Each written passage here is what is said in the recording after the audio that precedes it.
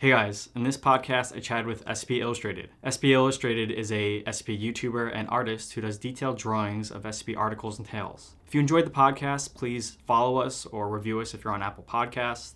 Also, please spread the word. The more you support me means more time I can put into this podcast. Anyways, enjoy guys.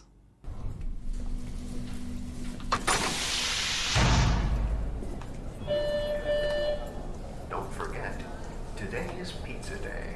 So head on down to the cafeteria to grab yourself a hot slice.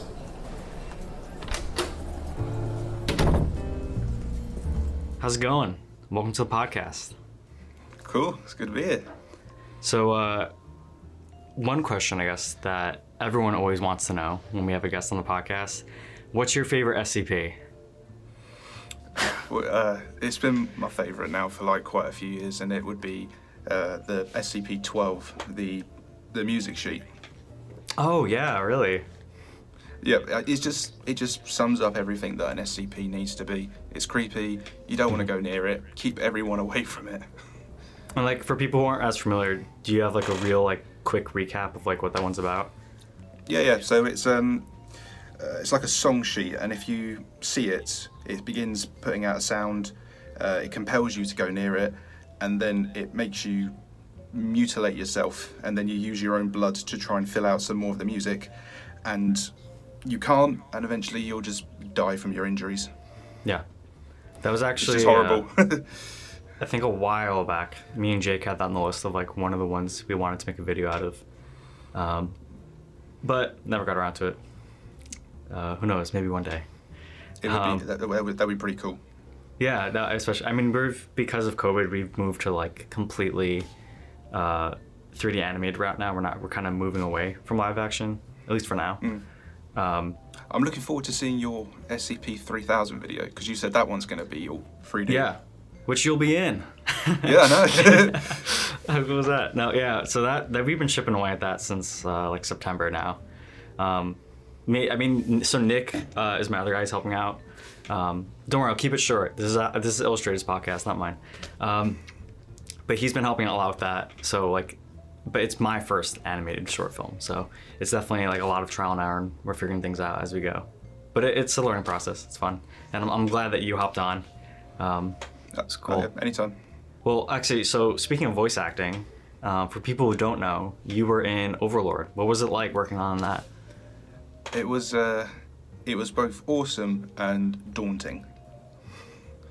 In what way? Like a lot of pressure? Well, it was awesome because getting to be part of one of the Evan royalty films, you know, I saw Dollhouse and I thought it was amazing. Yeah. And then I saw in a Discord chat, Evan was looking for people to audition for some of the soldiers' lines. So I just sent a request in saying, hey, if you want, I'd like to audition for one. And he was like, yeah, all right, and then send me some audio. So I did. I didn't hear back from him for a few weeks. And then he was just like, here's the lines. I was like, oh, well, I got it. He was like, yeah. I was like, cool. And then at the same time, it then hit me. I was like, oh, I'm in an Evan royalty film. Okay, okay, voice acting. I can do this. Well, I mean, that's basically what you do almost for every video, essentially. It is. It just felt like a lot more pressure. Yeah, understandably. Well, actually, so this is a question for you. Did you record everything without seeing any footage, or did like they have an edit for you guys already? No, they had nothing. They had the scripts, which just told you the brief idea of the plot, what was going to happen, and then they just said like, emphasize this line. This is your character. There was no footage at all. When I first started doing my lines, they hadn't even filmed it because it was when COVID started kicking off, so they had to postpone it. Mm-hmm. But yeah, I guess is that your official like first like real voice acting role? If you're on Anime Channel, but yeah. Only other things that I've done before, they've just been like little things on people's videos. That's probably been the first full-on voice acting gig. I mean, it wasn't a professional one. I wasn't paid for it. I just volunteered. Yeah. But it was. I'd say that was probably the closest thing I've got to proper professional voice acting so far. Yeah, so like for people who don't know, you're in our Doorman video, but that's like such a small little line. Like this in Overlord's like an actual role. Like you're actually playing a character. It's a full blown thing. It was awesome as well just to get told that you're going to be playing the commander of the MTF unit. I was like, wow. Yeah. So I'm not even one of the subordinates, the privates. I'm like the full-on commander, the big guy. And he sent me through. You don't see this in the film, but he sent me through an entire character sheet of this the commander Lambert's, his past, what he's been through, his resume, if you like, as a soldier. And I was looking through it, and I was like, that's a lot to try and convey into a character. But I hope I did okay. I think you did great, man. Seriously, I was shocked that you had like the biggest role, because usually a lot of times it's like the featured, like, oh, they're just like in the background or something. Yeah, they're just there for the feature, not actually to be part of one of the characters. Yeah, but like in our video. But for people who haven't, definitely check it out. We have a whole thing on getting into the spoilers and nitty gritty with the Evan podcast, so you're safe here. We'll try not to spoil anything here. But so one of the other questions I always like to ask people who come on for the first time, how did you get into SCP? How did you find out about it? So it all kicked off in 2012. I just finished school, went into college, and I met a dude there called George, and he introduced me to a YouTuber called Markiplier. Don't know if you've heard of him. Back then he was so small. He was only on 1 million subs, not on the 20 odd that he's on now. Yeah, I got into him right at the start, and he was doing playthroughs of SCP Containment Breach. Like when it first came out, I mean, there was nothing to that game. There was no textures on the faces. They looked like test dummy mannequins that you get in cars. Wow. And from there, I started looking at a few little SCP articles, a few little skips, nothing really in depth. Went through college, went through uni, got out, and then I started watching Eastside Steve. Yeah. And I saw one of his videos. It was SCP-2935, Oh Death. It's the cave one. You go through it, you go out onto the other side, and everything on that side then dies. And I think about that one. I saw that, and I was just like, that's really cool. I'm going to do some little drawings for that. It wasn't like, I didn't just go into it thinking, I'm going to start an SCP channel. It was just, this looks kind of funky, let's do some drawings for it. Wow. And then from then on, it just like became, I mean, you're doing this full time now, right? Yep, this is my full-time job now. It's been that for, getting on, in February, it will be 2 years. This has been my full-time. Wow, that's crazy. Just, you didn't even set out to like have this thing be this big. That's cool. No, it was just a happy accident. I made one video, I had one person subscribe, I had one like and one comment from a user called Asimov, and he just said, do more. Yes, I was like, Asimov was over for us too. Yeah. He just said, do more, and I was like, all right. I feel like Asimov low-key is like an SCP himself. Like, I haven't heard from him since. I've only heard from him early on in our channel history. Yeah, same for me. He commented on, I think it was probably like the first 10, 15 videos, and then he just vanished. Yeah. I think that's what he does though. He comes to all these new aspiring SCP channels, gives you the motivation, and then at the end he just like puts on his hat and his jacket and goes off into the sunset. Yeah, there's some weird anomalous energy going on with that dude. Yeah, definitely. I love that. That can be one of the joke SCPs I write one day. I keep saying I want to write an SCP and then it never happens. But let's see. Okay, so you mentioned you started with drawing and stuff like that. Do you come from like an art school background, or was it just always a hobby? Oh, I mean, I started drawing when I was 2. Wow. But it was art and computers that I liked as I was growing up. So when I went through school, it was art there. When I went to college, art again, and then after that, university, art. But it was never drawing. It was mainly computer focused, like graphics, typography, a teeny weeny bit of animation. But it was never ever drawing. They always tried to push me away from that. I mean, I loved drawing, but every time I did it, they were like, no, drawing is old. You need to get contemporary, do the new stuff. And if only they could see that now. Like, so did they mean new stuff as in like digital drawing and like tablet drawing? Pardon? So by new stuff, did they mean like you drawing on a tablet or things like that, or more so like? No. They meant like ditch that, get into photography, layouts. Don't think about actually drawing stuff. Like take a picture of something and manipulate into something new. Like really get into the nitty gritty of graphic designing and advertising and all that. I was like, yeah, it's all well and good, but it doesn't. I don't know. It didn't really feel like something I loved. I mean, I loved doing video art, like messing around with film and lighting and that kind of thing. And before it became an SCP channel, there was actually a load of videos on there from when I was back at university, full of all the video art stuff that I did. And yeah, that was really fun to do, but there wasn't much call for it. But I'd say I definitely come from an artistic background. Although no one in my family is. I'm probably the first. Same. No, same here. Like my grandma used to do painting as a hobby, but that was it. No one like professionally got into arts here in my family. What kind of video art was it? Like experimental kind of thing? Yeah, definitely. It was. Tell you what, I'm going to throw some things at you. Do you remember Have you ever watched American Horror Story? Bits and pieces. Okay. Like only the first season. Yep. Have you seen the movie Seven with Morgan Freeman? Yeah, of course. And Brad Yeah. Pitt? What's in the box? That kind of. Yeah. You know that kind of intro sequence. Oof, I haven't seen it forever. Oh, well, there's these bits like where it's all the types all weird. There's like bits of film that are all compressed together. It's all like really scratchy. Nothing really fits together. The American Horror Stories have the same thing in their intros. That kind of disjointed, abstract kind of video art. That's what I really liked doing. So kind of like a mix between like physical and digital touch up on top of that, or was it all like physical effects that you did?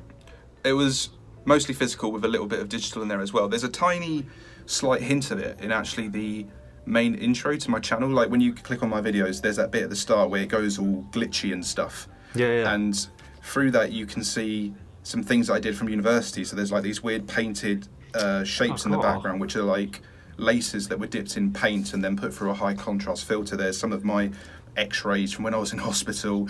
And then there's this weird square blocky kind of stuff. Yeah. Oh, that's really cool. So it actually carries over. It's not just like a thing you did and dropped.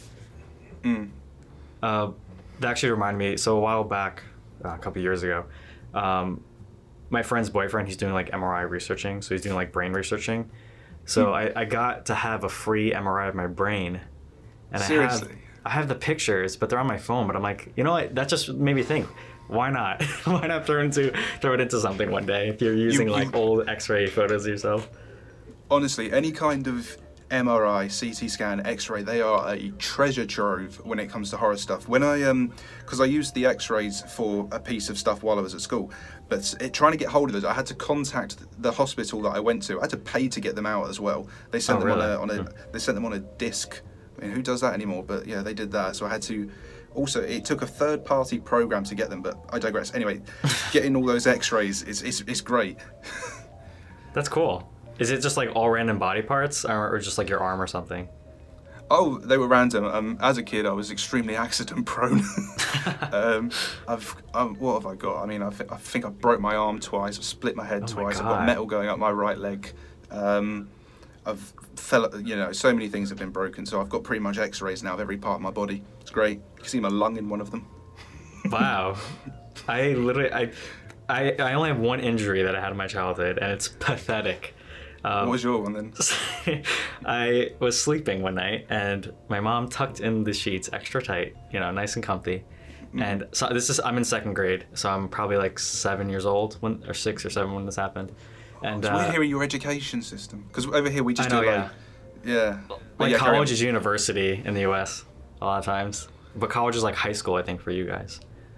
But anyway, so by that point, I wake up, all is well. So I go to sleep, I wake up, all is well, and then I move my foot, and I feel a shock of pain come up. And I'm freaking out, like, what is happening? What is going on?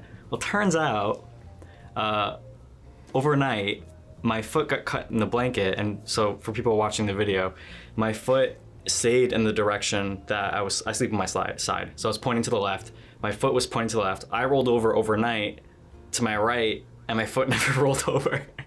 So I somehow sprained my ankle in my sleep. and that's the only time I got like a childhood injury. Period. I've never broken a bone or. Yeah, so that's my pathetic injury.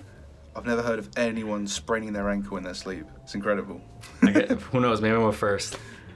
Yeah. And I was on the top of a bunk bed, so I remember hopping down my bunk bed, one-legged, hopping to the doctor's office out of the car. Good times. But so one thing that actually reminded me of when your uni professor, whoever, was telling you that you should move to photography, not hand drawing. So I kind of like certain types of manga and things like that, and there's one manga artist who's known for this, where he does Oyasumi Good Punpun or Goodnight Punpun, and he has these really, really detailed environments, and people are like, how are you doing this? How are you turning it out so fast? So literally what he does is he takes photography of like the local area in Tokyo and then converts it in Photoshop to make it look like a manga style drawing and then draws over it. Which I always felt was really crazy. But then on top of that, he ends up drawing details into the environment on top of that. So you can tell it's definitely not like a laziness thing for him. But that's... Yeah, There you go, go ahead. That kind of approach, when I was first started moving to digital, I started looking at digital art books, and you can see how they've actually taken pictures from real life and then painted over it. So sometimes you're there thinking like, wow, that grass looks so realistic, and then you look a bit closer and you're like, oh yeah, it is grass. It's real grass. It's a photograph that they've just painted over, but it does look awesome and it gets the job done. Yeah, I mean, so I've been learning 3D modeling and stuff, and one thing that I always get amazed by is like really quality textures and like it's like the skin essentially on the model for people who don't know what texture is. And what's kind of hilarious, so I've been learning a lot from Ian Huber, and what he does is a lot of times he just takes photos of things and then crops out the photo and just pastes it onto the model. Like, that's it. And it's like, wow, this thing that I thought was super complicated. I mean, it doesn't always work, but it's amazing how much he personally gets away with, because he does a lot of like really intricate, really heavy detailed like cyberpunk stuff, which you think would be like crazy hard to do, but he's a genius, but he's kind of figured out a way to make it way easier than you would originally think it would be. But I'm surprised that like people were saying drawing's dead. Like I feel like there's literally no validity to that at all. Yeah, although I do a similar thing to him is I sometimes take textures from real life to add to some of my drawings just to give them a bit more feel. How do you do that? Like through Photoshop? Yeah. So just find a good texture that I like. Usually it's to do with adding a little bit more texture to like rock surfaces or to do with fabrics, so they look a bit. Okay. It gives them a bit more texture.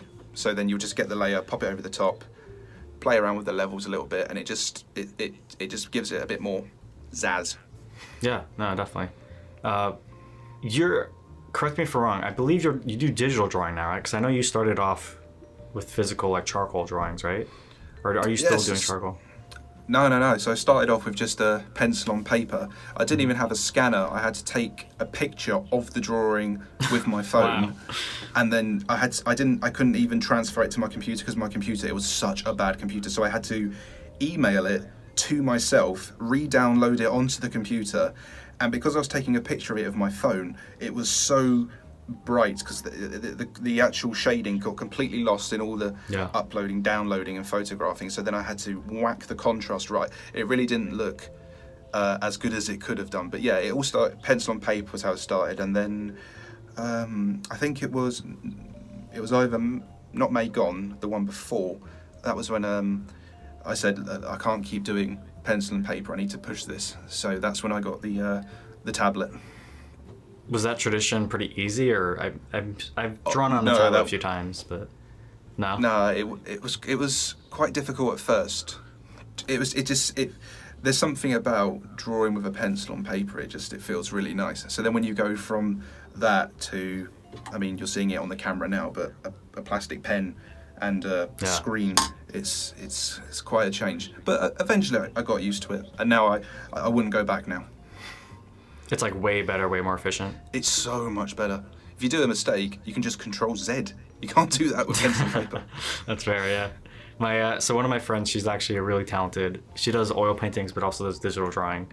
But she I think probably draws about full time, and for her, she's been drawing since a young age. and she's been plagued with having like wrist problems because of that. Like, is there a specific retinue or habits you have that help you prevent getting like wrist injuries and things like that? I'm trying to. I did have. I haven't actually had that many wrist injuries. I do get quite tired quite often. Yeah. These drawings, they take hours to do. So I suppose the good thing to do is to have good ergonomics from where you're working. So for me, I've got an adjustable desk, so if my arm starts hurting, I can just lower it down. I've got a comfy chair. And just know your limits, really. I mean, for example, I know that I could do 2 or 3 drawings in a day. If I do any more, my shoulder's going to hurt, my eyes are going to hurt, and I'm going to get frustrated, and it's just going to show in the drawings. So it's really just about knowing when to stop. Oh, okay. Well, it's good to hear that you haven't had. You'll get the rhythm. Yeah, no, I'm glad you haven't gotten like tendonitis or anything like that. Well, not yet. I've only been doing this full time now for nearly 2 years. Maybe in another 2 years, my arm will drop off.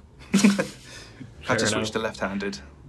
Just do some stretches. You'll be fine. Yeah. Now the real move is you got to make bank and then hire someone else to draw it now.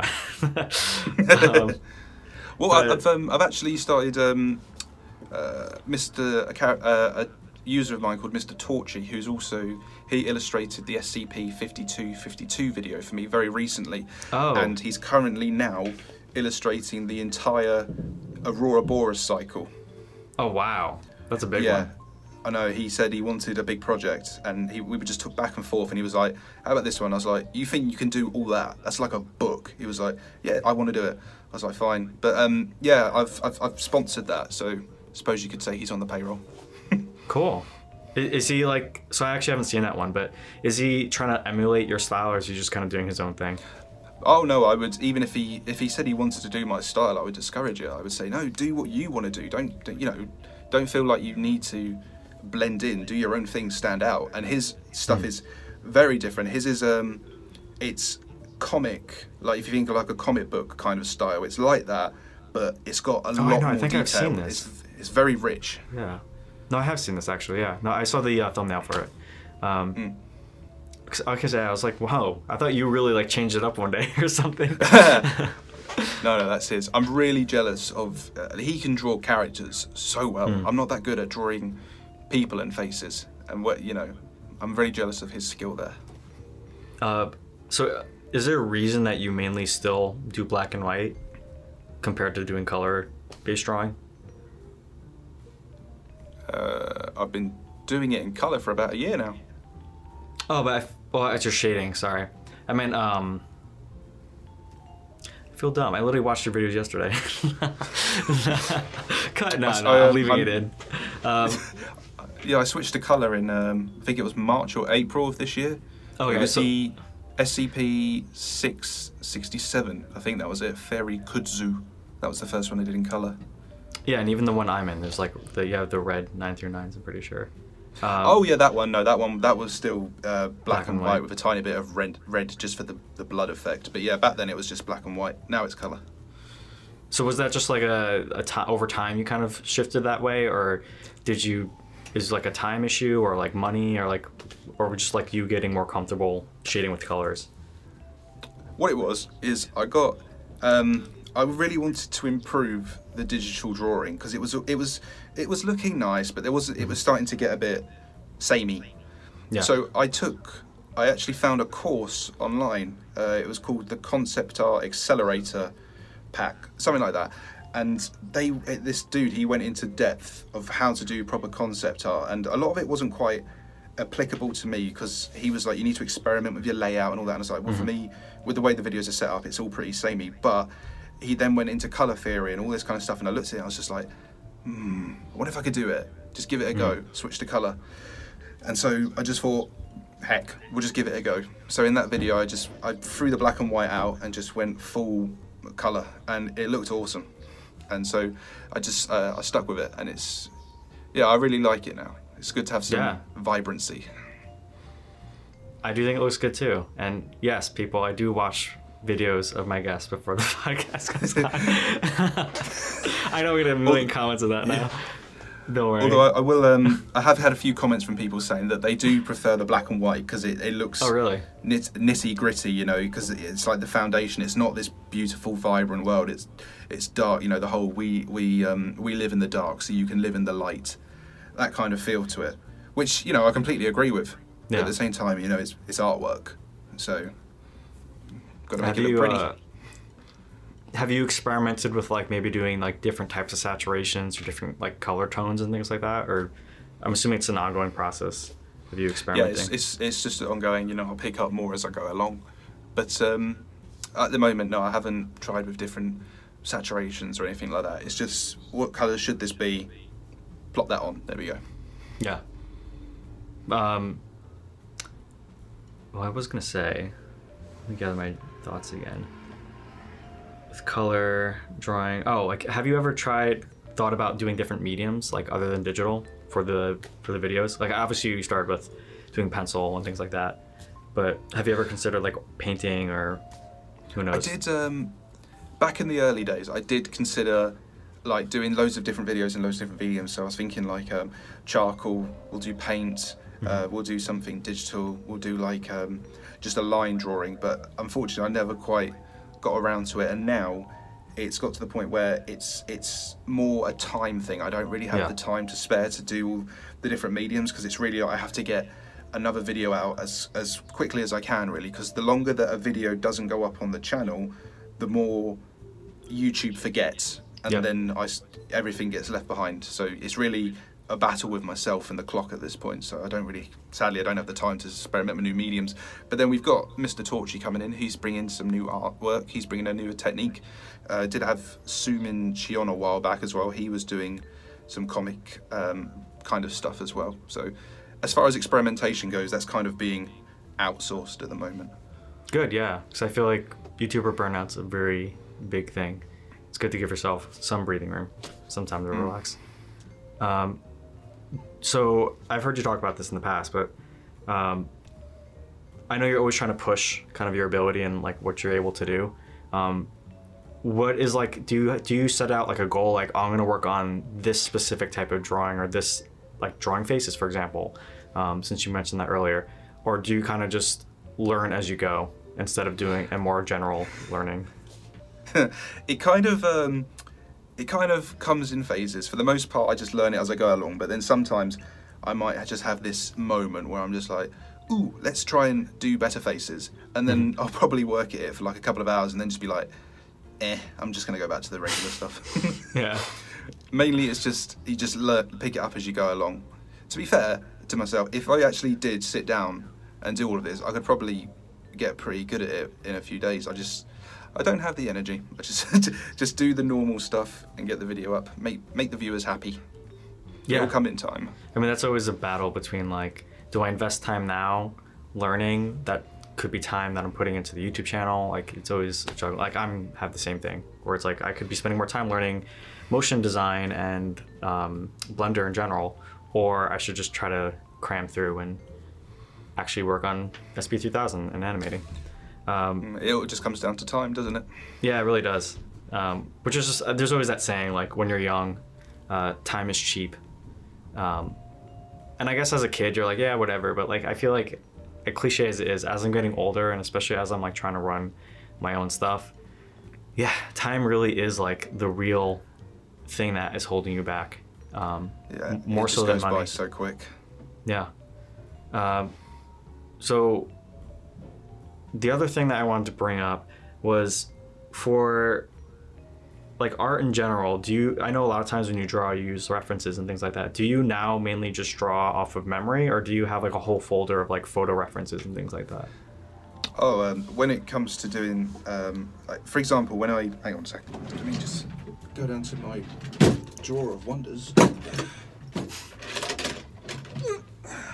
So you can see these on the camera right now, but I'll describe them to you. So I've got these kind of Kun drawing figures that I found on Amazon. They're like humans to help you draw figures, and they've got like podiums and stands to go on. So configure those, and that's how I draw human people, because to get my anatomy right. But when it comes to landscapes and actual items and stuff, I usually draw from reference, unless it's something that you wouldn't be able to find a reference for, in which case then it's all trial and error, mainly working with shapes. Oh, so like for example, plenty of SCPs that you draw that are more like creatures and stuff, you just kind of figure it out? Yeah, exactly. So ones like what was the one? 407, 001, 610, 682. You've kind of got like a brief idea of what it should look like, but you don't have anything concrete, so you kind of just have to go with your imagination at that point. Like, I mean, for example, my 682 videos, I must have had, I don't know, 5 or 6 different versions of 682 now. I can never just stick with one I like. It always just keeps changing into something new. Yeah, I mean, that's you can't good. just go with what you want. Because, I mean, that is kind of what 682 is about, though. He's always evolving and mutating and changing in appearance. I mean, even for Cedric, or Zarindo, some people know him, who does a lot of our modeling for creatures here, he's probably gone through like 5 different versions that are drastically different of 682. Which I think that's a good thing, though. Yeah, I love it. Like, I think it's always good that he doesn't get stuck in a box, and he's always like doing completely. So like he takes a lot of his references from nature, so he'll like combine different animals and different like jaws maybe, instead of just doing the crocodile, which is the most common one. Which I think I always find what's great as well about SCP creatures is just there's never really a concrete what it should look like. There's so much imagination involved. Like when for example, 939. Yeah. Unity have got their version. HST, they're working on their own version. You've got Containment Breach that have got their own version. There's never one set kind of thing, which I love, because then it just gives you the reason to just do anything that you want, really. Yeah, I mean, like, so we're actually, Cedric's actually modeling a 939 for our next video right now.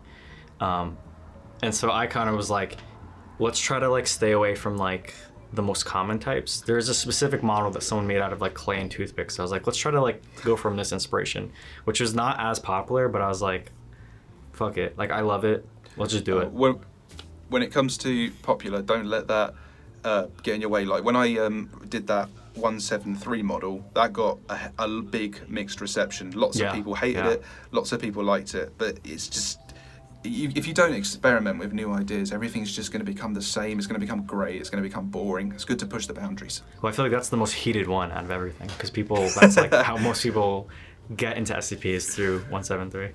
Yeah, so many people are like, oh my god, what have you done to the nut? I literally have like on my shelf behind me a little peanut version of him. Oh, that's cute. But I'm happy that I feel like, especially over the past few years, people have been more like courageous and brave about changing up the design. Especially since it literally, for people who don't know, it's actually an art piece, and it's actually a very positive meaning behind the art piece. It's like basically that artist, I think he's a Japanese artist. A lot of his artwork has to do with like peace and humanity coming together, and like completely opposite themes than what SCP and what a snap-necking monster is about. Yeah. 173 is hardly about peace on Earth. Yeah. So it's good in the long run, I think, that we're kind of trying to transition away from... I actually don't know. Did they change the picture on the main, the actual SCP page? Oh, no, I don't think they'll ever do that. Because, I mean, the original Peanut is just iconic with SCP now. I don't think they'll ever change that. But that doesn't mean you can't have a look at new ideas. I mean, there's been so many 173 different iterations and so many different artists, but the Peanut will remain the Peanut. He's not going anywhere.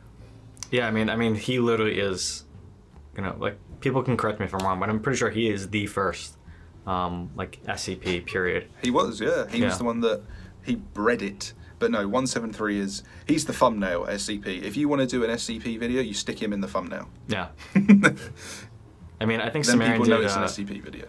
Sumerian did a really interesting thing about, like, there's always been this argument of, like, what came first, the Weeping Angels from Doctor Who or Peanut? And, he ended up doing the math, and he was like, no, the Weeping Angel came first. So I think I saw that video as well. He actually looked back to the notes of when everything came out and when that was all planned. Yeah. So does that mean now that Peanut's the copycat? So, and I think SCP is actually just one giant Doctor Who fanfic now. So. Yeah. Except we've got better monsters. Yeah, no, I've personally never been a huge fan of Doctor Who. I was up until Peter Capaldi. Okay, yeah, so that's pretty recent. I thought he was a great Doctor. It's just that Yeah. the writing just fell apart halfway through, and I was just like, okay, I'm kind of bored now. It's a shame because Yeah. I freaking loved him. He was a great dude. It was very big when I was in. I think we're about the same age. I'm 24, but Yeah. it was very big when I was in high school. Like a lot of my friends were really into it. I just couldn't get into it. I've always been kind of weird with sci-fi, I guess, where like if it's a little cheesy or hokey, like even with Star Trek, I had a really hard time getting into it. And Jake's always like nagging me to get it because I do like a lot of the themes and like what it's about. I just am very bad with that like aged TV feeling, you know, like almost like not sitcom, but that old kind of like sci-fi or BBC kind of feeling. I'm like, I'd rather read. I couldn't get into Star Trek either. Yeah, it's Like a Star slow Wars burn. though. Yeah, of course. I mean, that's what I got into. I guess I was always into the more flashy stuff growing up, and then I've kind of leaned more towards like sci-fi horror stuff in the past 4 or 5 years, I'd say. Yeah, like Lovecraft and Junji Ito, things like that. And which is why you are here today doing SCP stuff. Yeah, I mean, so like so I actually got into SCP right around the first time I saw Junji Ito. Do you know Junji Ito? You've probably seen some of his stuff. I do not. So he's the one that Amagari Fault, the one with the hole shaped, the holes in the ground that are shaped like people, and it turns out that like, spoiler, if people don't want to get spoiled, but each hole is specifically built perfectly for a specific person, and the main character ends up going into it and like gets stretched out, and to like this giant worm basically. It's like very weird stuff. Yeah, Junji Ito is very graphic, and it's all drawn. It's all manga, so. It's very visual, and he's a huge. He's one of the best like body horror kind of things. Like people usually think of like Cronenberg and Thing, which are also awesome, but I feel like Junji Ito takes it to like the next level. But I actually got around the same time I started reading that, which must have been like 2012, is when I got into SCP. So a lot of times I remember for the longest time around that time, people always thought Junji Ito was SCP stuff. So funny enough, I feel like my interest, whenever I became more interested in Junji Ito's work, which, you know, for people watching, Tomei, that's on the wall, that's one of his works. I have Uzumaki. The more my interest in SCP has grown. So maybe that's like some weird memory tether I have to the two universes. I can understand why people would think that. You know, someone going into a hole and being stretched into a worm sounds very much like SCP. Yeah, it really does. I mean, there's so many of his stuff. Like Uzumaki, for example, is basically, I haven't read it yet, so just a disclaimer, but from what I know about it, it's basically this has to do with like spirals, and the whole thing is like this town starts becoming like obsessed with spirals, and things start descending into chaos, and like people and objects and things start spiraling, pun not intended, spiraling out of control. Yeah. And basically like there's a lot of body horror elements too, of like people's faces and like bodies twisting into spirals and things like that. That sounds awesome and it's horrific. great. You should check them out. If you can handle like, you know, I mean, I'm assuming you do. You've done some pretty gory stuff yourself. Considering some of the shit that I've drawn, yeah. Yeah, like you could probably handle him. He's very, very detailed though. But like I could probably learn a trick. Yeah, honestly. But like Tomei's really great too. That one's about this girl who like horrible things happen to her, and she just like basically keeps coming back. She can't die, and it basically has a whole thing to do with like relationships with men, and like she's kind of like a temptress, but she also is more of a temptress for like evil men in some stories. It varies so much with each story. It's hard to, with his stories especially, it's very hard to like be like, this is the moral of the story, or like this is what the ending means. He leaves it very open-ended, which by the way was a huge inspiration for Overlord. For people who don't know, like Evan's a huge Junji Ito fan too. You'll have to send me names of all these people after this so I can go check them out too. Yeah, no, I will. I was a huge anime nerd growing up in high school. So that's where a lot of my sci-fi comes from, is more from the Japanese side of things. And then I feel like only through college did I start kind of crossing over into the more like American and English, like British stuff. Yeah, I never experienced like manga and all that growing up. There was a few people I was friends with who liked it, but there was never ever a big a talk. There was nothing about it when I was at school. There wasn't anybody talking about manga. There wasn't people showing it. It wasn't until I went to college where I saw one person with a manga book that I then understood what it was. But even after college and I went to university, there was still no one talking about it. It's very much been a background thing for me. I've never really heard or experienced it, but I know of it. There was one that there was not a TV, I don't know if it was a TV show or a web show, Death Note. Yeah, I have that right behind me. Yeah, that's probably the only one that I've actually got any knowledge of. And the thing in that, the monster thing, was horrible. Ryuk. That was scary, but it was awesome. Yeah, that's probably like the big like that was basically one of the first mangas I ever read. That's a really good like intro one. It is kind of weird to see how much more popular it is now. Like I feel like especially when I was in middle school or grammar school for English viewers, I was it was very like still kind of like not mainstream. Like you were still kind of weird if you watched anime or manga. It was like But I remember we had like might have been Foxbox or people know Toonami, things like that. That kind of made it a bit more like, oh cool, there's this thing, and I feel like that's kind of what made it a lot more popular in the States once I was in high school. And I feel like now it's like almost commonplace, especially because of video games and things like that. Yeah, it's everywhere now. But it's overwhelming now is the thing, because like I feel like back in the day you only saw the classics, because the few that you did see was you only see the best of the best. Nowadays I see everything, and like I don't even watch much anime anymore because I find that it's so you need to like dig so much to find the actual like gems. And like I don't have the time to really watch show after show. I'm very like picky nowadays with what I watch, in the sense of like if it's really half-assed and really badly written, I'm just like I'm not even gonna follow through on it. But it's not even just, it's also not just that, but it's also, I've noticed as well, like there's a lot of manga in the art world. Like everyone seems to draw in the manga style, which there's nothing inherently wrong with it, but it's really oversaturated now. It is 100%. Yeah, I mean, because like for example, one of my friends in high school, that's how she got into drawing, was through manga. So a lot of times, I'm assuming, but a lot of people I've met who draw in that style, it's because like the reason why they got into drawing was because of manga, which ends up being a lot of people. And I feel like back in the day, a lot of like comic artists, that's how they got into it, was through comic book artists. But I feel like comic books were never nearly as popular as manga's gotten nowadays. Oh no, definitely not. Manga would definitely win top down when it comes to comic-y kind of art stuff, for certain. They had a much bigger target audience for one. Yeah, I mean well, I guess it's not necessarily. I feel like I was gonna say manga's like super global now, but I guess you did see Captain America and Superman like all around the world too. But one thing I really like, because I don't really care for the super like cliche, like very plain manga style, is I love a lot of like some of the 80s manga, like Akira is a good example. That's like one of the most famous cyberpunk animes, but it's like super gritty, super detailed. The environments are crazy. And then I also mentioned Goodnight Pun Pun, but like he has this really like, it still has that anime manga look to it, but it's very, very different. It's a lot grittier, it's a lot more detailed. Like it almost feels cluttered, how much there's going on in each frame. Oh, it's actually made me think of something. So I know you don't normally do background drawings. And correct me if you do now, but is that something you'd consider in the future as like hiring a background artist? You mean like to go in the like the background of the main sketch? Mm-hmm. Some of the drawings recently, they've started to get some more background stuff, but for the most part they don't, just because most of the details in the picture that's at the front, which is usually of a character.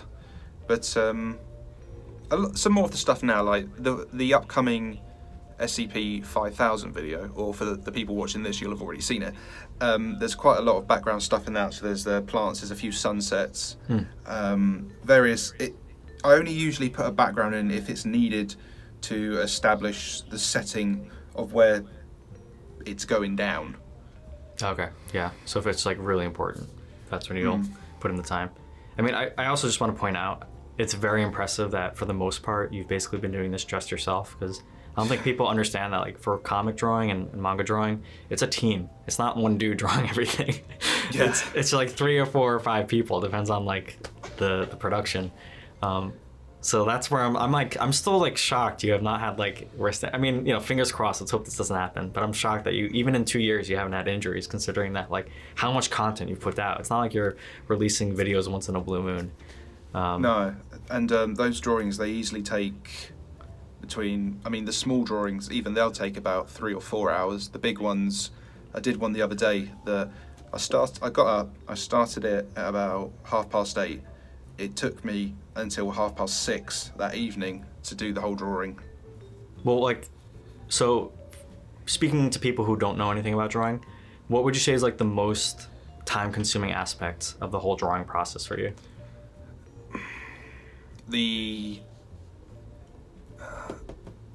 Probably the shading, getting the edges right, trying to get a nice blend from the edge to the middle, because you've got to think about where certain things would curve round. So you're going to need shadows, you're going to need a darker section, a lighter section from where the light hits, and it's taking all these little things into account to make the picture. Because you think of one thing, but then you forget about another. You've kind of got to think of it all at once, and that's where it starts to get a bit overbearing. But it's definitely just all the shading, trying to get all the edges, the right colours, the right tones, putting in. Do you know what? Creases in clothing are a bitch. Oh, yeah. They take so long to do, and if you don't get them right, they look stupid. I mean, I look back now at the creases on one of the staff on the IKEA 001 video, and I'm just looking at the creases on it. I'm just like, what the heck was I thinking? I should not have put that out. I should have redone that drawing. But at the time, I was probably like, no, fuck that. Not redrawing that again. So I used to do a little drawing in high school, and I ended up never following through with it just because it wasn't like a huge passion of mine. But are noses also a huge pain in the ass for you? Because I remember those being like nightmares for me. Noses, if I had the choice, I'd make sure every human doesn't have a nose. They are the hardest thing to draw. I still can't do it. Yeah, I've done YouTube video tutorials, I've got books on how to do it. I still, for the life of me, cannot draw a bloody nose.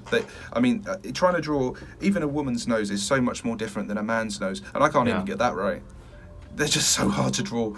They say like it's all the shading, it's not the line work, and it's just like that just makes it even harder because now I don't even have an edge to work from. Yeah, I mean that's why. It's just horrible. I find that like shading was always the most difficult thing for me for drawing. Like the hard lines and the outlines, that was always the easiest part. Like the proportions, stuff like that. Because it's so, I guess this is a pun again, gray area, where I'm killing myself today. That pun though. I swear, this is not intentional. Give the man a cookie. But there's just like, it's really hard to tell where the highlights come in and where the shadows come in a lot of the times, especially on objects like a nose where it's this weird, it's like multiple balls essentially morphed together. It's not like a normal sphere. The easiest way I find is just if you're doing a drawing, put a cross somewhere on it, and that's your light source, and then you just work from there. So if you've got an X in the top right, all your highlights come down the right hand side of the body, or the right hand side of any objects or noses or lips, things that are protruding, and then on the left side you're going to have some very harsh shadows. That's basically how I do it. That's smart. Yeah, just very simple. Like you don't have tons and tons of points of light. Essentially, you try to keep it to like 1 or 2. The more you can put more points of light in it, but the more you put in, it's going to become a heck of a lot harder. Yeah, sometimes simplicity's the best. So I mean, this is like art theory stuff now, but like, are you familiar with chiaroscuro? I'm probably mispronouncing that, but it's basically so it's Renaissance type painting where it's basically where you have very heavy shadows and you have only one source of light usually. I'm oversimplifying. Would you say, in a way, then well, this is unfair. I'd have to show you examples and things like that. But it sounds like almost like your work is almost chiaroscuro in that sense, where you have, because I've noticed you tend to have very heavy shadows. So would you say almost all your drawings, on average, if you can have it that way, you will have it just be one source? Unless I need to have more than one source, it would definitely be one. But even like a lot of the drawings now, it doesn't look like I've been too over the top on the lighting. It's just the shadows and all that's there. It's just to make it a bit more interesting, so it doesn't look flat. Yeah. I mean, that's just the worst thing you can do. Is if you've got a flat drawing, it's just like there's no depth to it. There's no character. So Well, if I you put feel some like- shadows on it, give it some nice lighting. It just looks nice. Yeah, especially in your older videos where it was black and white, having the heavier shadows, I think, really helped make it pop off the white background a lot more. Oh, those first drawings. Have you gone back to have a look at like the first video I Well, did? I had a look at it like a few weeks back, and I nearly vomited. Well, a while ago, and not recently, because I've known you for a while now. So I remember, I think probably last year, I definitely was digging back at your like first few drawings. But How are your eardrums? oh, I guess the audio was. I am so bad with memory. I just remember like seeing like, wow, he's seriously progressed. I remember just really like seeing a real progression on your part in a pretty short period of time, which I was like, wow, that's like generally impressive. Thank you. Yeah, like I know, like, again, just because I have some art friends, it's very easy to kind of get stuck in the same bad habits or just in the same style. So it's cool to like, especially with human faces, I feel like you've gone way better with human faces. Definitely got better, but nowhere near like even good. I'd say there's still so many things that I get the proportions wrong about. It's just, practice. The more you practice, I think just my channel in general is like proof of that. I mean, I haven't actually stopped to go to art school. It's just the more you do something, it just becomes second nature. Like for you, for example, when you're doing the 3D stuff at the moment. At the moment, it's going to seem like really daunting and stuff, but you give it some time, you'll be whizzing around it. Yeah, that's the plan. I mean, that's basically why I jumped into such a big project. It was just like, let's get past that mental block, that mental fear of like making an actual animated film. Oh my god. So I feel like even if it's just like passable, just knowing like me and Nick have learned so many lessons from it already, and we've been basically trying to. Hot tip: if you guys are doing a project, don't write all the notes after the project. You will forget half the notes. Write it while it's happening. So we literally have like I have like a notes page, just like next time this is the animation process you should go through. And for Nick, he's like, Nick actually draws too. So he was saying how, and Nick does a lot of our 3D modeling for people who don't know. And he was like, yeah, I need to actually like physically draw out and essentially almost make like a blueprint first before modeling, because he said like he's would have gone like twice as fast through certain models if he actually just like sat down and drew it out, just like a simple, like almost like an engineering blueprint. It's definitely very hard to like, I will say, and I'm sure I have a bunch of blind spots, but it's very hard to find those blind spots that are holding you back, and that are like kind of maintaining certain like bad habits. For me, I think that's more of like, for me, I guess it would probably be efficiency with certain animation things. Like thankfully I'm doing mocap, so that's why it's even possible for me to do this film. Like hand animation is way more tedious. But like for you, for faces, I'm curious, have you ever considered using like a 3D model? So that way, because one thing I love about 3D is like I do not need to hand draw the shading. And like I love lighting, like in a physical space. I hate lighting in a 2D space. I found that you can actually make some pretty interesting references with just like a couple of light sources if you just have like a model and a head, and that's it. It's like very simple to do. Yeah, I've never even considered it. So, I mean, I guess that's something I could look into, but I've never actually considered putting a 3D model into one of the sketches before. Oh, no, I was saying not even for a sketch, but like as a reference for your sketch. Oh, I see. Yeah. That would probably be really good then. Yeah, I mean, if you decide to do it, I can show you how to do that. It's very, very easy. I'd be happy to like, if you ever just want to experiment one day or try something different. But side note, Cedric has made a 3D model of my head as a joke. So that exists, people wondering. That's out there. So other than drawing, you obviously do other things than just drawing all the time. You're a pretty big Airsoft fan. How did you like get into that? That's a huge community, I know. So when I was at my first year of university, there was just this dude I met on a night out, and his name was Apollo. He was an Airsoft player. I'd had an interest in Airsoft since I was back in college, and he was like, hey, will I go to games? Do you want to come along with me to one? I was like, yeah, sure. And this was back in 2016. And so yeah, no, not even that. 2015 or 14, one of the two. But yeah, I went along. I looked like such a twat on my first game. I had, I think I was wearing blue jeans. I had bright yellow DIY knee pads. I had this kind of like camouflage jacket that I found in a charity shop. I looked like such a div. And but yeah, I really loved it. First game, loved it, and then I just got hooked. And so, still playing it to this day. Got loads of guns in my collection. Yeah, it's great fun. I'm assuming it's been shut down though, because you guys have locked down now, right? Yeah, the our usual site, the one that I've actually been going to, for the best part of nearly 6 years now, they've closed until further notice, which is really sad. Yeah, that sucks. Hopefully they'll open back up again after lockdown. So I actually, in high school, one of my friends was super into paintball, so he got me into paintball. And paintball's fun and all, but the problem with paintball is A, the maps are way larger, and like we went to an outdoor place. And the problem is a lot of times you're just spraying and praying. You're not actually like seeing a target and shooting at it. So I ended up eventually, and I do wish, I ended up just not doing it because the people, basically I went with a friend or like an acquaintance at the time. And we went to a spot, and I remember to this day, my outfit was I took camo pants that I used for paintball, stuffed all the pockets with Cocoa Puffs cereal boxes stapled together as armor. It worked, okay? It worked. But, and I remember, I think I did something similar with my shirt. I had like a vest. So I put cardboard like underneath my shirt or something. Oh, I love it. Because, side note, the reason why I did that was because it hurts when you get hit by a paintball. Like, black and blue, it is so painful.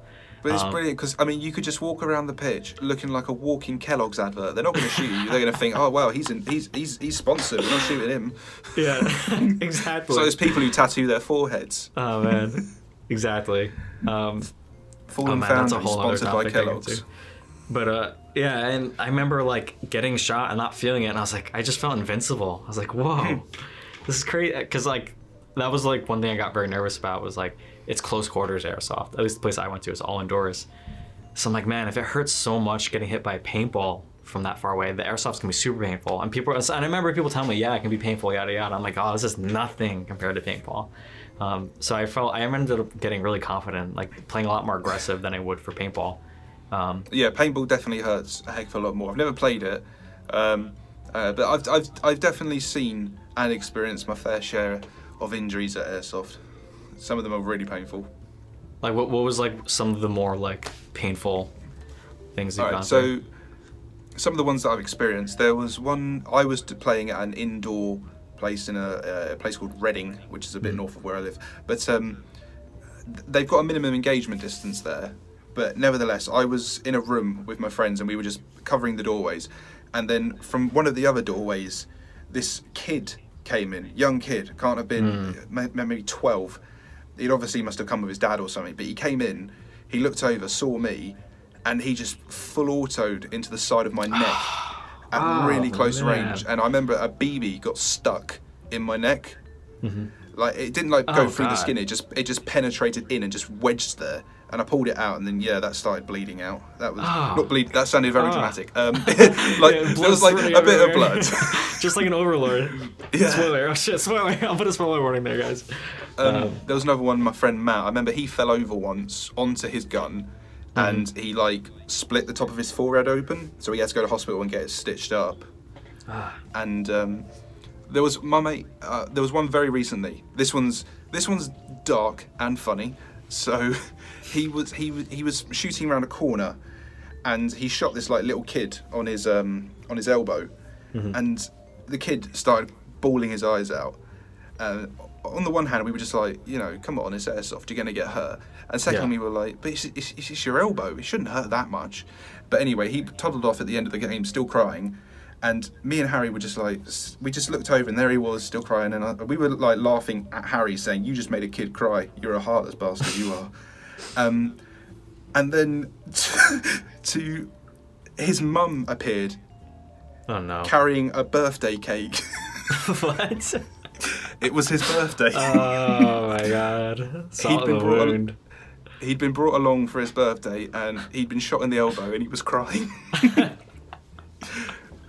So it was hilarious, and at the same time, it was just like, wow, you are going to hell, man. Yeah, that's rough.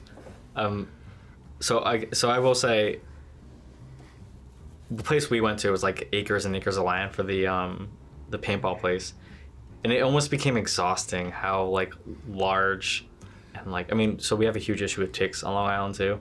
So actually, this place was in upstate New York or Pennsylvania. But anyway, I remember just like being so tired from just lugging through like brush. Like there aren't trails; we're literally going through brush in the forest. That by the time people were like shooting at us, I'm just laying on the ground like I'm done. I'm good. Have you done like really large places for airsoft? Because I'm assuming that's very different than. I've done.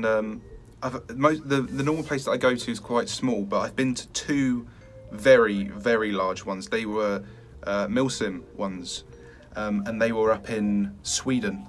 Oh, cool. So me and a couple of guys, we found this Facebook group. They were doing a massive Milsim operation up there. They had people from everywhere. There were people from China, Russia, South Africa, India, America, Argentina. Everyone just came there. I mean, it was massive. There was something like 6,000 players there. And it was huge. That's crazy. It just covered, I don't know, it must have been, I don't know, maybe a good 20 miles worth of land. What? It was colossal. It's massive. And there were two opposing sides, and basically it was just, I think it was just 5 days non-stop. Even if you slept, you were still a target. So you had to sleep with people standing outside your tents ready to shoot at them if they started shooting at you. That's insane. Yeah, it was hardcore. Were you able to sleep? Like, yeah. You could sleep when you could, but you didn't get an awful lot of sleep because suddenly you nervous, just. Though? Oh yeah, you were terrified, Yeah. especially when suddenly you just saw torches coming through the trees towards your campsite, and then you all had to quickly wake up, grab your guns, and then try and hide behind a tree in your boxers, returning fire. That's crazy. That's actually crazy. It sounds like so much fun though. It was, but that was knackering. I'm sure you can imagine trying to walk 20 miles. It's Yeah, no. I mean, especially when you've got like, because it was a Milsim, they had like a chain of command. So you'd start off with a briefing, and then they'd be like, right, your team, your job is to go here, get this, and bring it back. And then you'd look on the map, and it was like, that's 10 miles away. You can't expect me to walk that. Yeah, I can. You go get it, bring it back. I mean, your feet would hurt more than the rest of you because you just have blisters from all the walking. man. I mean, I've always located, like, I think they're in Ukraine. There's like these giant warehouses essentially where it's like almost like a mini city or a neighborhood as an entire airsoft like battlefield.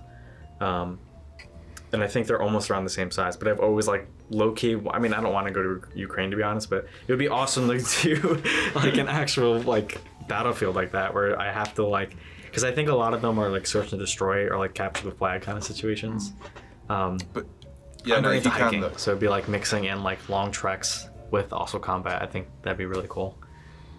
But if you can, definitely go to one of the big games. Yeah, like biggest Like, game for paintball I think was only like 1,000 people or 2,000. Just like nothing. To give you another idea of how big this kind of one was, the one we went to in Sweden, they had outfitted actual tanks with airsoft guns, and they were rolling. They were rolling around, and they were there just to give the impression of immersion. They even had a flyby because there was a base nearby. So they just said, "Hey, look, when you're doing your practice, can you just fly over just to give that impression?" And I remember there was one operation where it was me and the rest of my team, and our job was to stop an enemy convoy because they were transporting a load of other players in trucks, and our job was to just stop them. So what we did was we just stayed on the sides of the roads in like little gullies, and then as the tank and the trucks all came down the road, one of our mates popped up with an airsoft AT4 and just fired this. Yeah, they had their own AT4s with that fired laser beams. Wow. And all the vehicles had been fitted with these kind of laser masts, like receivers. So if you shot the mast with the AT4, you would disable the vehicle. So he got up, that's crazy. fired, and just took out the tank. Wow. And That's then so cool. I've never heard of that. we were just like, dude, you just took down the tank. Wow. And yeah, and then the other trucks came around the side of the tank, and they've all got like the airsoft version of 50 calibers on top, and M249s all outfitted with airsoft stuff. So they're all just firing bullets down on us, and we're just like, right, run away, we've done our bit, we stopped them. Are they like larger BBs? Like, what is the airsoft version of a 50 cal? Well, it's still 6mm BBs, it's just Okay. firing it from a Just 50 that caliber. pace. Yeah. It's the airsoft 50 caliber. You Still. can get them online, but still, when you've got a gun that big on top of a moving truck following you down a road, shooting at you in a bush, it's intimidating.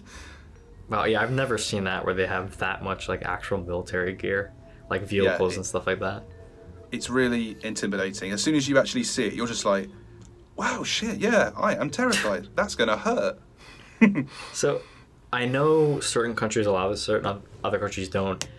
Did Sweden allow? So I've heard with certain airsoft, you're actually allowed to use like almost real flash grenades. Like they're basically only slightly modified from like a real flash grenade. I can't speak for the one in Sweden because they were banned because of it was to do with environmental safety. Oh, okay. Because it was such a big event and there wasn't enough marshals, they couldn't have pyrotechnics. But in England over here, you've got pyro, which I would say is pretty close now to a flashbang. Like even I've used them in the games before. You throw them. I've had one go off right beside my head before, and it didn't stop ringing. It didn't stop ringing in my ears for a good 2 minutes, and it really is a heck of a bang. Yeah, I'd hope so. It is a flashbang. Yeah. I mean, it just came into the hut with me and my mate, and we were just like, let's just cover our ears and duck down and just wait this one out. Like, I mean, you know, I've never been flashbang before, but did you like see like double images? Was it that rough, or was it just really loud noise? We didn't see double images because we just closed our eyes, really held your hands over your ears because you know it's going to be Loud. freaking loud. Yeah. And I mean, they all then came rushing in, and we were just like, "Look, don't shoot. We're deaf and blind already. There's no need. We're good." Also, your ears are ringing through your hands being over your Yeah. ears. That's crazy. Very loud. Especially if you're in an enclosed room. It's Box, all just yeah. echo and reverb. Ugh. So it doesn't stop. It goes bang, and then it just keeps going bang, bang, bang, bang. Ugh. Don't envy you there at all. Yeah, I think in the States, it might differ depending on what state you're in. From my very limited knowledge, at least for where I am, I'm pretty sure they're illegal. Like, they have very, very strict pyrotechnic or grenade rules. Like, I've only seen the BB grenades. That's it. Which even then I think are spring-based, the ones we were using. They're not even like an actual explosion. Oh yeah, we got the gas-based ones. Yeah, which are a lot cooler.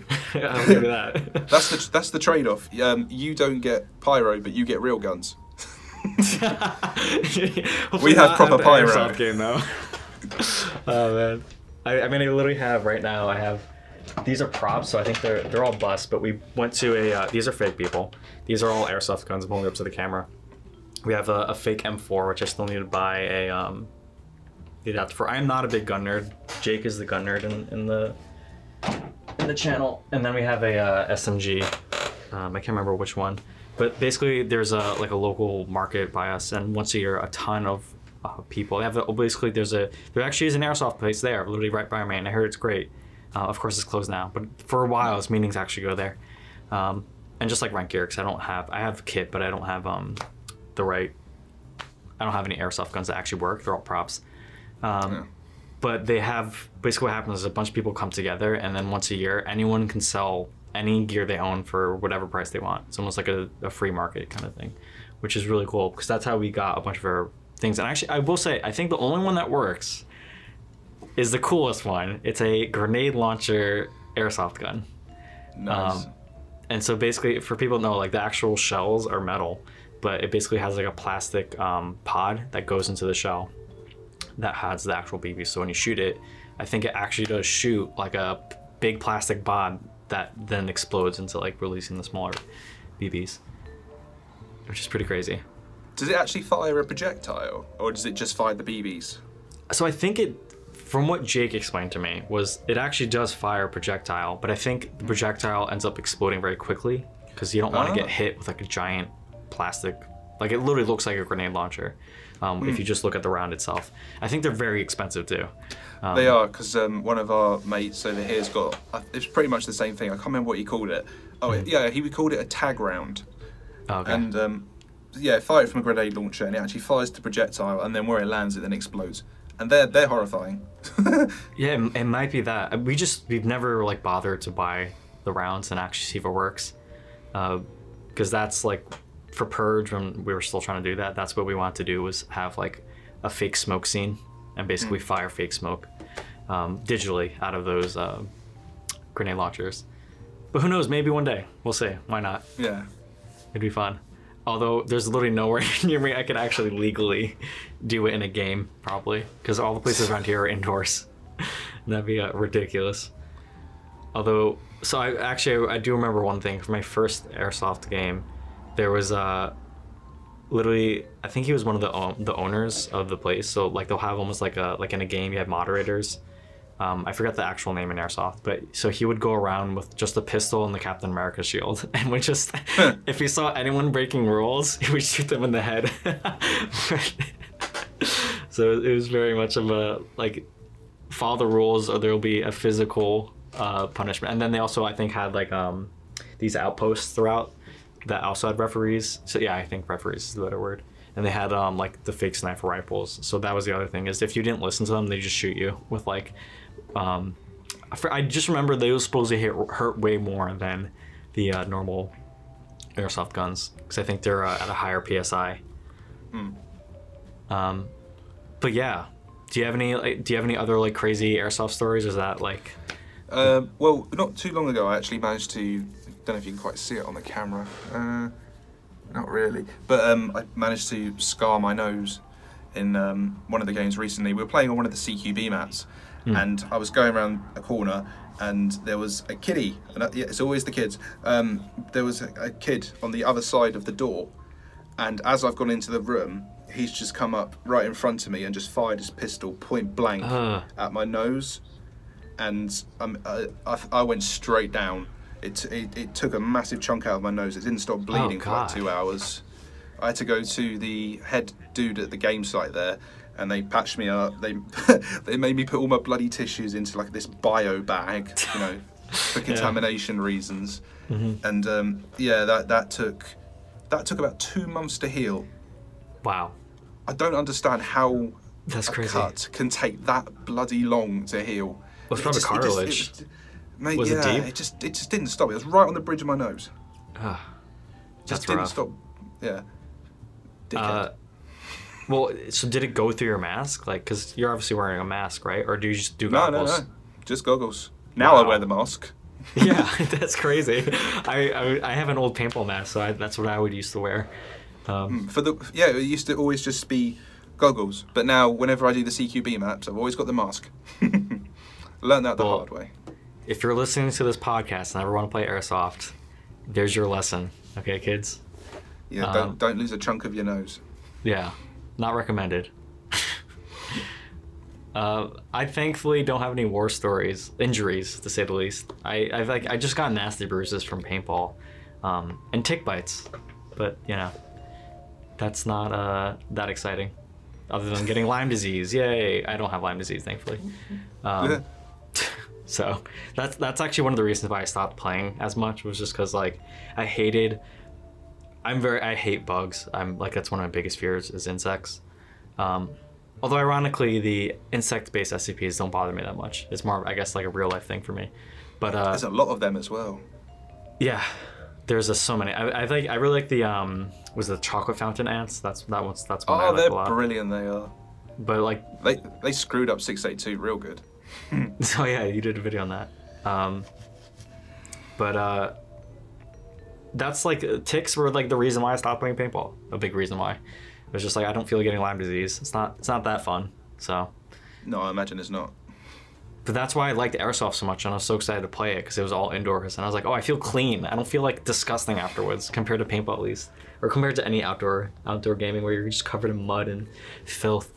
But who knows? You know, it's not too late. I don't know why I'm saying like it's over. Like, sure, I'm in a quarantine right now, but there's a future. It's not too late. Well, speaking of quarantine, I guess some people are interested. Probably hasn't affected you that much, but has it drastically affected your life other than Airsoft in any way?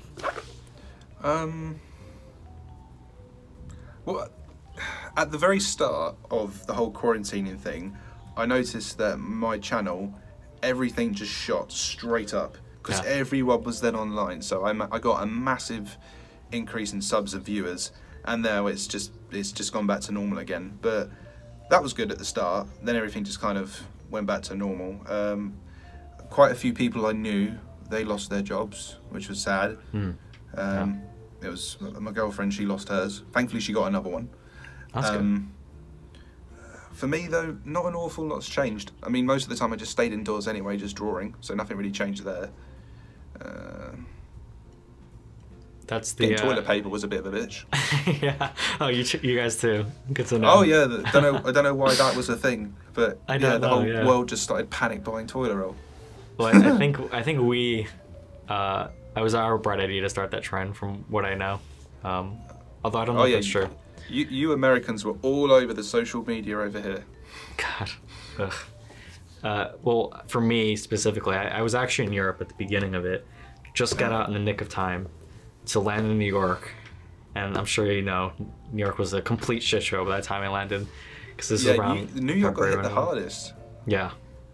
We saw that everywhere. That was all over the news too. And even now, like, I was gonna go into the city recently, and then I was like, nope, I can't, because now we're getting massive spikes again in New York. So, who knows? How's it been for you? Honestly, a lot of silver linings for me, because now I get to work from home. I work as a part-time editor for a local university. I'm not in college, that's my job, for clarification. Sometimes people think I'm a student. And so that's been nice because it's kind of made my schedule a lot less tight, and I'm not as tired after work, so that way I can actually, that's what allowed me to learn Blender and things like that. And that's the other thing, is like I've been trying to learn a new skill since I can't go out and hang out with friends really, or like we've been doing game nights on Discord. So thankfully having nerd friends has made it easier. I know some people are really struggling, and I'm like, man, I've been doing this stuff for years, just like knowing how to entertain myself in my room. But it still is tough. Like I definitely would get to me. I've been trying to go on daily walks, because I would have like small depression swings where it's just like I feel trapped, and it feels like I'm living the same cycle over and over and over. It feels like I keep pushing the same boulder up and it keeps falling down, even though like I'm not necessarily, the work I'm doing is not that difficult, or like, well, there's a challenge, but it's not like, it's stuff I want to do, so I feel like there's that challenge of just trying to like figure out how to be okay with the monotony over and over and over again. Because I guess for me personally, I'm very much like, I need to see the sun. I need to like see the blue sky. I need this, especially smells. I've noticed, this is the weird thing that I've noticed over the quarantine. If I had the same... smell the COVID. No, I wish, right? If I have the same smell over and over again for days at a time, it like affects my mood. Like I need to go outside and experience like different smells. Like it's all very subconscious. I never really realized this till recently. But I got a candle and that helped too. So there's little tricks like that. If it helps, it helps. Yeah. All right. So we're getting to the end, near the end of the podcast. But before we run out of time, are there any things you want to shout out? Any like future plans you want to talk about? Like what's up with you? Well, as you know, at the moment we're doing SCP-5000. You're helping with that one. Yeah. You're going to be playing the what was it? It was the Doctor. Yeah, Doctor. The captured MCF and the Commander as well. Look forward to hearing that.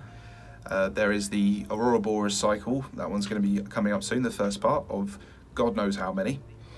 Yeah, I know, good luck. Some more When Daybreak's coming. Some more IKEA. The IKEA ones are fun. Not quite sure where I'm going to go from there yet. It's because when it comes to like planning out my videos, I usually plan them months in advance. So currently they're planned all the way up to February, but after that, don't know yet. See what happens. Yeah, well, you sounds like you're good for a while. You got plenty on your plate. Yeah. Well, thanks for coming on, man. It was nice chatting. It was nice to have a fellow airsoft/paintball enthusiast on the channel I can actually talk about this stuff with. Pleasure to talk to you. Yeah. Thanks for coming on. We'll see you around. All right. Bye, everyone.